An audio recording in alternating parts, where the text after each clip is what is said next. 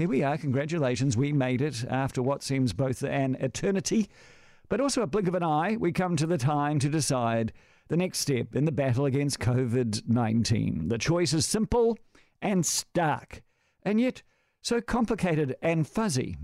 It is, as we're prone to say these days, unprecedented. Simple question. Do we extend the level lockdown or do we ease the rules and move to level 3?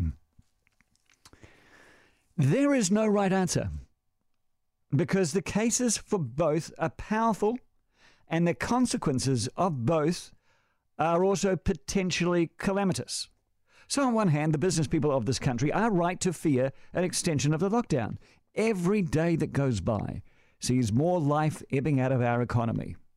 An extension will be the straw that breaks many enterprises' backs. Meanwhile, the health cost of a failed economy due to extension and stasis should not be discounted. A recession is bad for you. A depression is worse. It means a lift in poverty. Poverty means bad food, bad houses, bad mental health. Poverty kills you. It was estimated last week that the global COVID slowdown has put the global fight against poverty back 30 years. I remind you who the Minister of Child Poverty is. It must be weighing on her mind. But on the other hand, lifting the isolation measures too soon could see wave after wave of infections, meaning that the lockdown could come back for an even longer period of time, causing even more economic damage and killing even more people in the process. Now, health experts naturally tend to favour more conservative measures because they have proof it works throughout history. The word quarantine was invented during the Black Plague in the mid-1300s. That pandemic was defeated when everyone was told to stay in their houses for, wait for it, 40 days. Sailors arriving in port were confined to the boat for 40 days. No argument. Quarantino. 40 days. Guess what? A fortnight extension would bring our lockdown up to 42 days. Health experts know that 40 days works. Now, both scenarios carry risk, and any decision will be a calculated risk.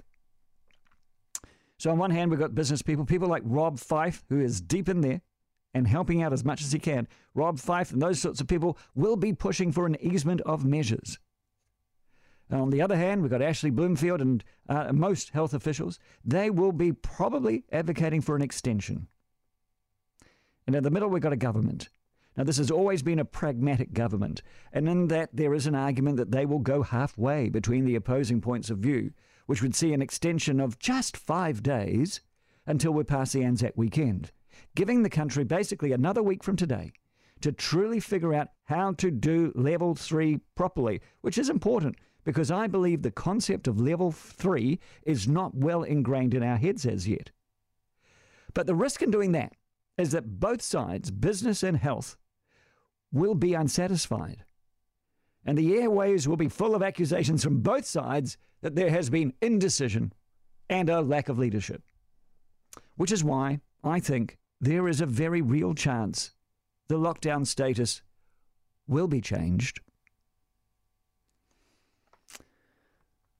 And then the ball is in our court. You and me. Because if we go crazy, pile the whole family in the car, scream off to a KFC 20 kilometres away, and then picnic in the park en masse with other families, then level 4 will be back quick smart. And you'll have to ask yourself whether that family bucket was really worth it.